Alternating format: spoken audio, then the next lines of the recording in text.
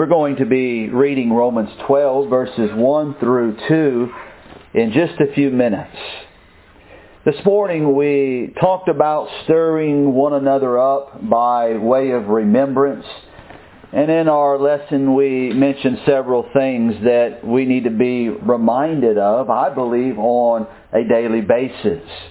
And one of the points that we made during that lesson had to do with spiritual growth. Spiritual transformation. Spiritual growth is something that all of us should consider. You can start with the Great Commission, where Jesus said, "Go into all the world and to preach the gospel," Matthew's account, teaching all nations, baptizing them in the name of the Father, of the Son, and the Holy Ghost, Holy Spirit, for the remission of our sins. But as you consider the Great Commission is twofold. That is only one aspect of the Great Commission. The second aspect of the Great Commission has to do with our subject tonight: spiritual growth, spiritual transformation. Jesus said after a person is baptized, He said, "You continue to teach them. You continue to edify them. You continue to teach them from the Word of God," which should bring about spiritual growth. There are several passages that you probably know by heart concerning spiritual growth. In 1 Peter 2, verse 2, as newborn babes, we are to desire the sincere milk of God's Word that we may grow thereby. In 2 Peter 3, verse 18, Peter continues to talk about that spiritual growth when he speaks about growing in grace and in knowledge of our Lord and Savior, Jesus Christ. And so after a person is baptized into Christ, in Romans 6, verse number 4, they are to walk in newness of life. And again, that has to do with spiritual transformation. And spiritual transformation needs to be obvious to all. It needs to be obvious, first of all, to ourselves, but others need to see that spiritual progress. The Apostle Paul is encouraging young Timothy in 1 Timothy chapter 4, 12 through 16 to transform. He encourages him to be an example in different areas of life, in purity and faith. He encourages him to continue in reading, into exhortation, and to doctrine. And then he says, probably around verse number 15, that your spiritual progress may be obvious to all. Spiritual progress, spiritual transformation, spiritual growth. God wants us to grow. We hurt ourselves, spiritually speaking, when we fail to grow. And we see here in Romans chapter 12, the Apostle Paul is encouraging that spiritual transformation by saying this: "I beseech you therefore, brethren, by the mercies of God, that ye present your bodies as a living sacrifice, holy and acceptable unto God, which is your reasonable service. And be not conformed to this world, but be ye transformed by the renewing of your mind, that ye might prove what is that good and acceptable and perfect will of God." Notice that again, that you would be transformed by the renewing of your mind. I love looking at words like transformation. You see that word in the text, and when you consider the etymology of that word, which simply means the background, what the word means, looking at that word in its original context, it's a very interesting word: transformation. When you look at this Greek word, we get our English word metamorphosis from this Greek word transformation. Now, you can probably remember when you were a young person sitting in science class and the teacher talking to you about metamorphosis, and then describing that caterpillar and how that caterpillar transforms into a beautiful butterfly. You look at that caterpillar. It's not the most prettiest thing, but as it goes through that process of metamorphosis, it's transformed into a beautiful butterfly. And I don't know if you've ever taken time to look at a butterfly. To me, it's one of the most amazing things to see all of the different colors and just how beautiful that butterfly is. I've seen some butterflies and you're looking at them and you're looking at the color and it looks like somebody just painted that butterfly. The colors that come out. I believe there's a reason why the Holy Spirit chose this word. Because God is helping us understand that we should be His beautiful people. We should be, spiritually speaking, like that butterfly. Now there is a process to spiritual transformation. And if you would, you can turn over, you can hold your place there. We'll be coming back referencing Romans chapter 12. But by Romans 12 verse 2, by the word transformation, I would write down my favorite context. Now what is that? Colossians chapter 1. I've looked at this context with you so many different times, and as I study God's Word, I keep coming back to this process.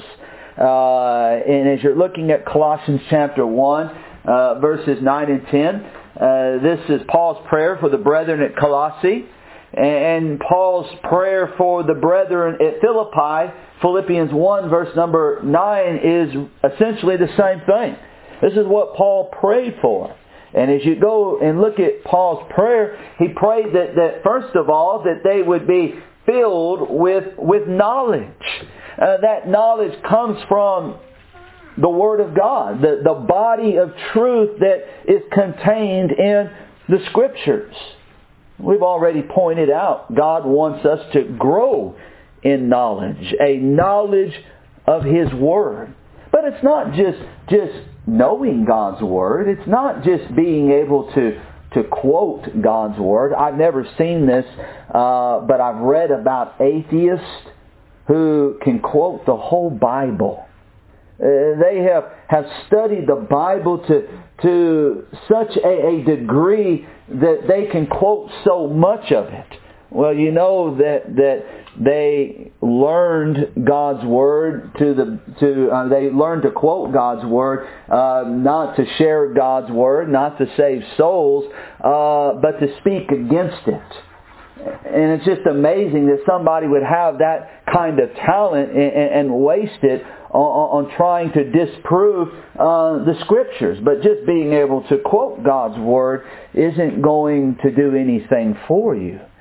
But as you think about this idea of transformation, what we're reading here in Colossians 1 verse number 9 is spiritual metamorphosis. Spiritual transformation that begins with knowledge.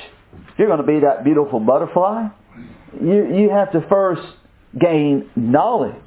But then Paul goes on to say, he prayed that they would be filled with knowledge and that they would take that knowledge and that they would treat it with wisdom and spiritual understanding. You take what you learn and you see how it applies to yourself. What is God saying? What is God saying to me?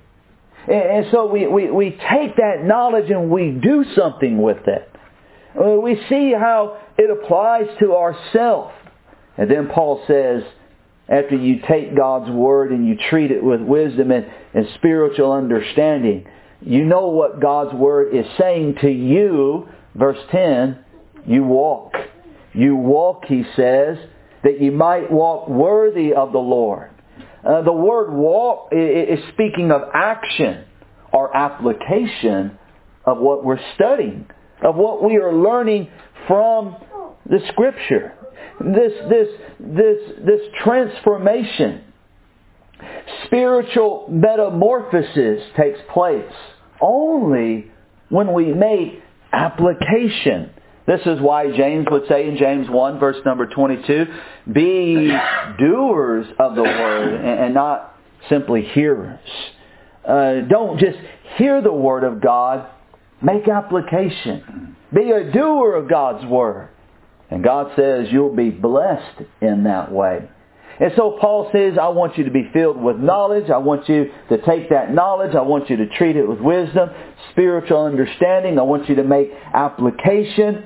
And then you'll see the concept of bearing fruit unto God. We bring forth that product of right living. Jesus said, here is my Father glorified, that ye bear much fruit. And when we're bearing fruit, Paul says in verse 10, full circle, we're increasing in the knowledge. But remember what we pointed out in previous studies about this word knowledge. In verse 9, Paul is speaking about an intellectual knowledge. Verse 10, he's speaking about an intimate knowledge that comes through spiritual transformation that brings us closer to God. Be not conformed to this world, but be ye transformed by the renewing of your mind. That's where the process begins, in the mind. Filling the mind, the heart with knowledge and living it out. As a man thinketh in his heart, so is he. Proverbs 23, verse number 7. If you're going to live soberly, righteously, and godly, you have to think soberly, righteously, and godly. You have to know what God's Word says and then live it out. Spiritual transformation. There's a process to spiritual transformation. So you make that connection there, Romans 12:2, with Colossians chapter 1, verses 9 and 10. Well, let me ask this question as we continue to discuss the subject of transformation. What is the goal of transformation? Well, in 1 John chapter 2, verse 6, the Apostle John would say, he that saith that he abideth in him ought to walk even as he walketh. And the word walk, another word, to live. If you say that you abide in Jesus, or if you're following Jesus, be sure you live like Jesus. Just don't say you're following Jesus. Just don't say that Jesus is abiding in you. You walk, you live in Him. That is the goal of transformation. To be more like Christ. To live like Christ. In Galatians chapter 4, as Paul worked with the brethren at Galatia. He worked at the brethren at Galatia, Philippi, Colossae. But in Galatians chapter 4, verse number 19, I want to read this passage because of the terminology that we find in this passage. But listen to what Paul says in Galatians 4, verse number 19. My little children, a term of endearment. Paul really cared about their spiritual progress. He really cared about their spiritual transformation. Paul, what is the goal of spiritual transformation? Read with me Galatians 4 verse 19. My little children, of whom I travail in birth again. Now listen to it. Here's the goal. Until Christ be formed in you. That's the goal of spiritual metamorphosis. Spiritual transformation. Christ be formed in you. I want you to circle the word birth. That's what fascinates me about this passage. Not to scare Catherine, but when I think about birth, I see pain. I hear pain. I've been there, right? But that's the idea. Paul was experiencing these spiritual birth pains. What he was wanting more than anything is for these brethren to be like Christ.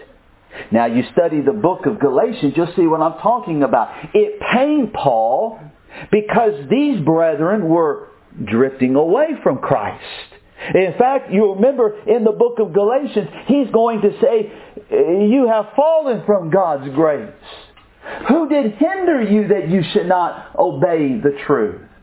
Paul probably felt like the psalmist in Psalm 119, 136. Rivers of water run down my eyes because they keep not thy law. And so in a very unique and profound way, Paul was explaining to these brethren how much he cared for them and what his goal was. He wanted them to be more like Christ. That was Paul's goal, to be more like Christ. He encouraged others to follow his example because he followed Christ's example. In 1 Corinthians 11 verse 1, he says, be ye followers of me, even as I am of Christ. Christ's likeness is the goal of transformation. You have 1 John 2 verse 6, we're to walk as He walked. You have Galatians 4 verse number 19. But let me give you another passage from the book of Romans. If you would, go back to Romans chapter 8. Here in Romans 12, Paul is talking about spiritual transformation. This would be another cross-reference that you could put down by Romans chapter 12, verse number 2. Write down Romans chapter 8, verse number 29. I'm actually going to begin at verse number 28, but listen to verse 29. Romans 8 verse 28, and we know that all things work together for good to them that love God, to them that are called according to His purpose. For whom He did foreknow, He also did predestinate to be conformed, here's what we're looking at, to the image of His Son. The goal of transformation. To be conformed, remember, don't be conformed to this world, but be transformed. To be conformed through spiritual metamorphosis to become, not that butterfly, but to become conformed into the image of Jesus Christ. When people see us, they should see Christ living in us. And again, that was Paul's goal, Galatians chapter 2, verse number 20. To have Christ living in him. Jesus also taught this in John chapter 8, verse number 31. If you continue in my word, then are you my disciple. And so, when we talk about spiritual transformation, we see that there's a process to transformation. We pointed that out in Colossians chapter 1, verse number 9 and 10. We've also noticed that there is a goal to transformation. The goal of spiritual transformation is to become like Christ. To be conformed to His image. Now let me give you some application and the lesson will be yours tonight. Let me notice some things that we see in Christ. Things that should be seen in us. For example, Christ was humble. We should be humble. And you see His humility in different passages without question. You see His humility. But I believe one of the greatest contexts on His humility is found in Philippians chapter 2, where Paul talks about Christ emptying Himself of His equality, His rank, His position. You see, when you look at Philippians chapter 2, before Christ came to this earth, He was equal in rank with the Father. It really is mind-boggling to think in those terms about the Word and the Father. And how we break it down in our own minds. But when you look at Philippians chapter 2, at one time Christ was equal with the Father. But you see His humility in giving up that equality. Now, don't misunderstand what Paul is saying, because Some in the religious world believe that He emptied Himself of His divinity. He didn't empty Himself of His divinity. He emptied Himself of His equality. And there's a huge difference. And what I mean by that is when Christ was here on earth, He was the God-man. He was 100% God, 100% man. And so He didn't give up His divinity. He gave up His position, which would take humility on His part. But then you continue to read Philippians chapter 2, verse number 8, and being found in fashion as a man, He humbled Himself. He lowered Himself. If we're going to live a Christ-like life, if our lives are going to be spiritually transformed into the image of Christ, if Christ is going to be formed in us, if we're going to walk as He walked, then we must, like Christ, humble ourselves. Look at what the Apostle Peter would say in 1 Peter chapter 5. In 1 Peter chapter 5. In 1 Peter chapter 5, Peter in verse number 5 encourages us, and I like the way the Holy Spirit reveals this, emphasizing what we're talking about. Verse 5, Peter says, clothe yourself. Like you would put a garment on. To clothe yourself. But notice what we're to clothe ourselves with. Peter says, clothe yourselves with humility. And then in verse number 6, humble yourselves therefore under the mighty hand of God, that He may exalt you in due time. If you're going to live like Christ, you're not going to go around promoting yourself. You're not going to go around being arrogant and prideful. You're going to humble yourself. You realize that that's where it all starts with discipleship. You think about discipleship. Think about the Beatitudes. Because when Jesus gave the Beatitudes, He was teaching people how to be the ideal disciple. And what does it start with? What does discipleship start with?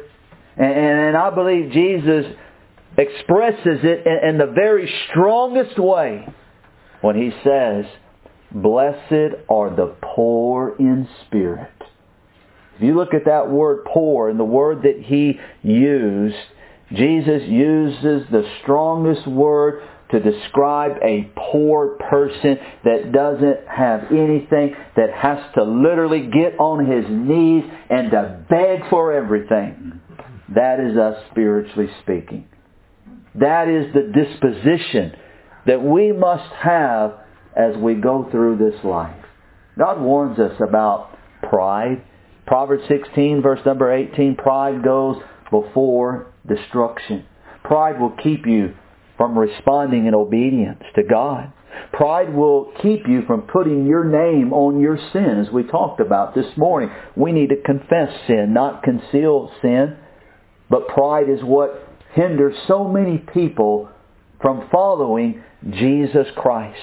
If we're going to be like Christ, we need to humble ourselves under the mighty hand of God. Number 2, if we're going to live like Christ, if we're going to be spiritually transformed, walk as He walked, conform to His image, we need to learn to forgive one another. Christ was forgiving. If Christ was forgiving, if we follow Him, we should also forgive others. One example that comes to my mind is Luke 22, verse number 34. As Jesus hung on the cross, Jesus would cry out, Father, forgive them. I like the attitude. Those individuals that crucified Jesus weren't automatically forgiven. You ever thought about that? When Christ cried out, Father, forgive them. 3,000 were there on the day of Pentecost when they obeyed the gospel of Jesus Christ, when they met God's terms of pardon. But brethren, the spirit of forgiveness better be within our heart.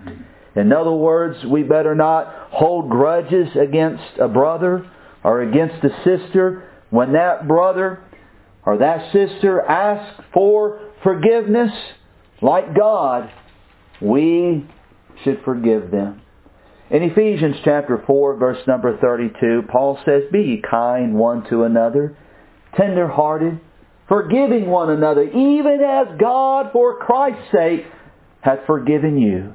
And then you have the parable of the unmerciful servant in Matthew chapter 18, that came to his Lord and asked his Lord to be compassionate, to be forgiven, and his Lord forgave him. And after he was forgiven, he went out and was unmerciful to others. And Jesus is going to make the application at the end of Matthew chapter 18. If we don't forgive others, God isn't going to forgive us. You realize that that is one point that Jesus made when teaching His disciples how to pray. Father, forgive us as we forget our debtors. It's something that we must put into practice if we're going to be like Christ. How dare us, and God have mercy on your soul, if you don't forgive others. If we're going to be like Christ, another Christ-like characteristic is zeal. One of the things that we see in Christ was His zeal to do His Father's will. And even at a very young age, in Luke 2 verse 49, I must be about my Father's business. In John chapter 9 verse number 4, I must work the works of Him that sent me. In John 19 verse 30, because of His zeal, Jesus would cry out on the cross, "It is finished." We need that zeal. The kind of zeal that we see in the Apostle Paul, who followed Christ. Brethren, my heart's desire and prayer to God for Israel is that they might be saved. And you see that zeal throughout the book of Acts and throughout Paul's epistles. Paul was thinking souls. Paul preached the gospel wherever he went. It was that zeal that motivated him to be the man of God that he was. When you read the book of Titus, Titus chapter 2, Titus chapter 3, notice how many times Paul will use that word zeal. We're to be zealous unto good works. Christ was zealous. We need to be zealous. We need to show some zeal, some enthusiasm, like Jesus, who evangelized. Mark chapter 1 verse 38, let us go into the next towns, that I may preach there also. For this is the reason I came. He made that point over and over and over again. We talked about His death. Now we're talking about His zeal to teach. As Brother Johnny Ramsey said, Jesus was born to die, but He lived to preach. Because of that zeal that He had. Like Jeremiah. In Jeremiah chapter 20, Jeremiah had the Word of God burning in his bones. And we have the Word of God burning in our bones. We're going to be zealous unto good works. Jesus was also prayerful. Another Christ-like characteristic that needs to define us as followers of Christ. That must be obvious in our spiritual transformation. If you don't have a fervent prayer life, there's something wrong with your spiritual transformation. That change that is taking place is not taking place if you have no prayer life. The affectional, fervent prayer of a righteous person, James 5 verse 16. That's what righteous people do. They pray to God. They don't worry about everything, but in everything by prayer and supplication with thanksgiving, they bring their requests before the throne of God. And what a privilege we have to be like Christ in this area. Listen to Mark 1 verse number 35. Rising up a great while before the day, He departed into a solitary place, and there He prayed. Do you have that kind of place? I know we do a lot of praying in our public assembly, and rightfully so. But do you have that solitary place? That private place where you can pray to God? Where you can come before the throne of God to ask God to help you, to cry to God, to plead to God? We all should have that place like Jesus. Sometimes Jesus went to the mountains.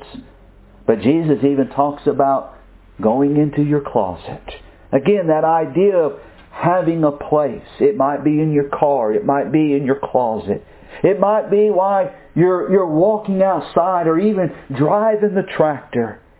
Let me encourage you to develop a prayer life. And when you learn to talk to God and communicate to God, and God communicates to you through His Word, a beautiful thing is going to happen.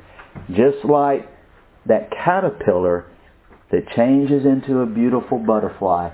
That will be your life. Christ was compassionate. We should be compassionate. I remember one instructor saying, you choose a memory verse for this quarter, and that will be the verse that you get to choose. I choose John 11 verse 35. Jesus wept. That was an easy one to remember.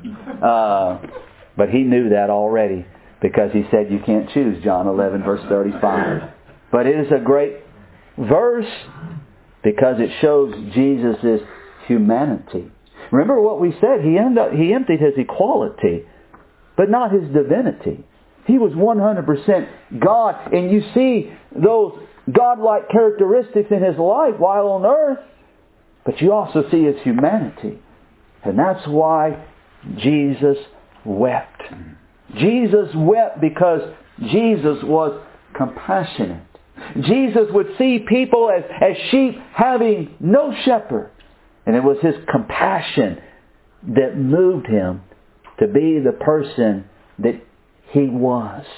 And it's compassion that should move us as we carry out the Lord's work.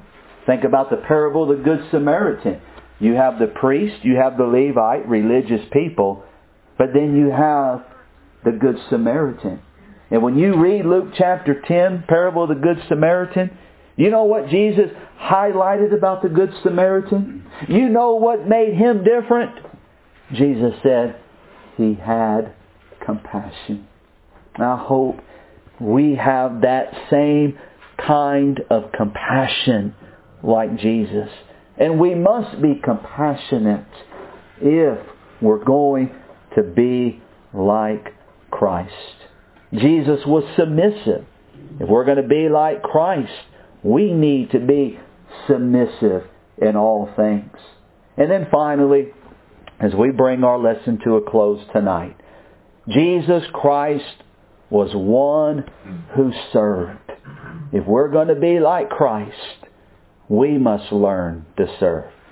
We see in Matthew chapter 20, verse number 28, even as the Son of Man came not to be ministered unto, but to minister and to give His life a ransom for many. And Luke 20, verse 28, Jesus would cry out, verse 27, I'm among you as he that serveth. And how did He demonstrate service? I believe He demonstrated servitude in the most powerful way when He got down on His knees and washed His disciples' feet. Greatest act of service. And His apostles were arguing at times about who would be the greatest. When He got down on His knees and washed His feet, Jesus was teaching them that in my kingdom, you don't need a title. You need a towel. You need to learn to serve one another. And then Galatians chapter 5, verse number 13, Paul talks about our liberty. And he says, don't use liberty as an occasion of the flesh. Just because you've been set free from your sins, don't think that you can do whatever you want to do. He goes on to say in verse number 13, but by love serve one another. And when you learn to serve one another, look at the story of Mary and Martha. When you learn to serve one another and to prioritize spiritually speaking, you will find yourself becoming more and more like Christ. Be not conformed to this world, but be transformed by the renewing of your mind. May God help us to be more like Christ. Tonight we have noticed several things about spiritual transformation. We've noticed how it takes place. We've also noticed the goal. And then we noticed what it looks like. We highlighted some characteristics. And I hope you will go home and think about some more ways to be like Christ. Tonight, if we can help you, we want you to know that heaven's invitation is open to those who need the Lord's help. If you need to respond, won't you do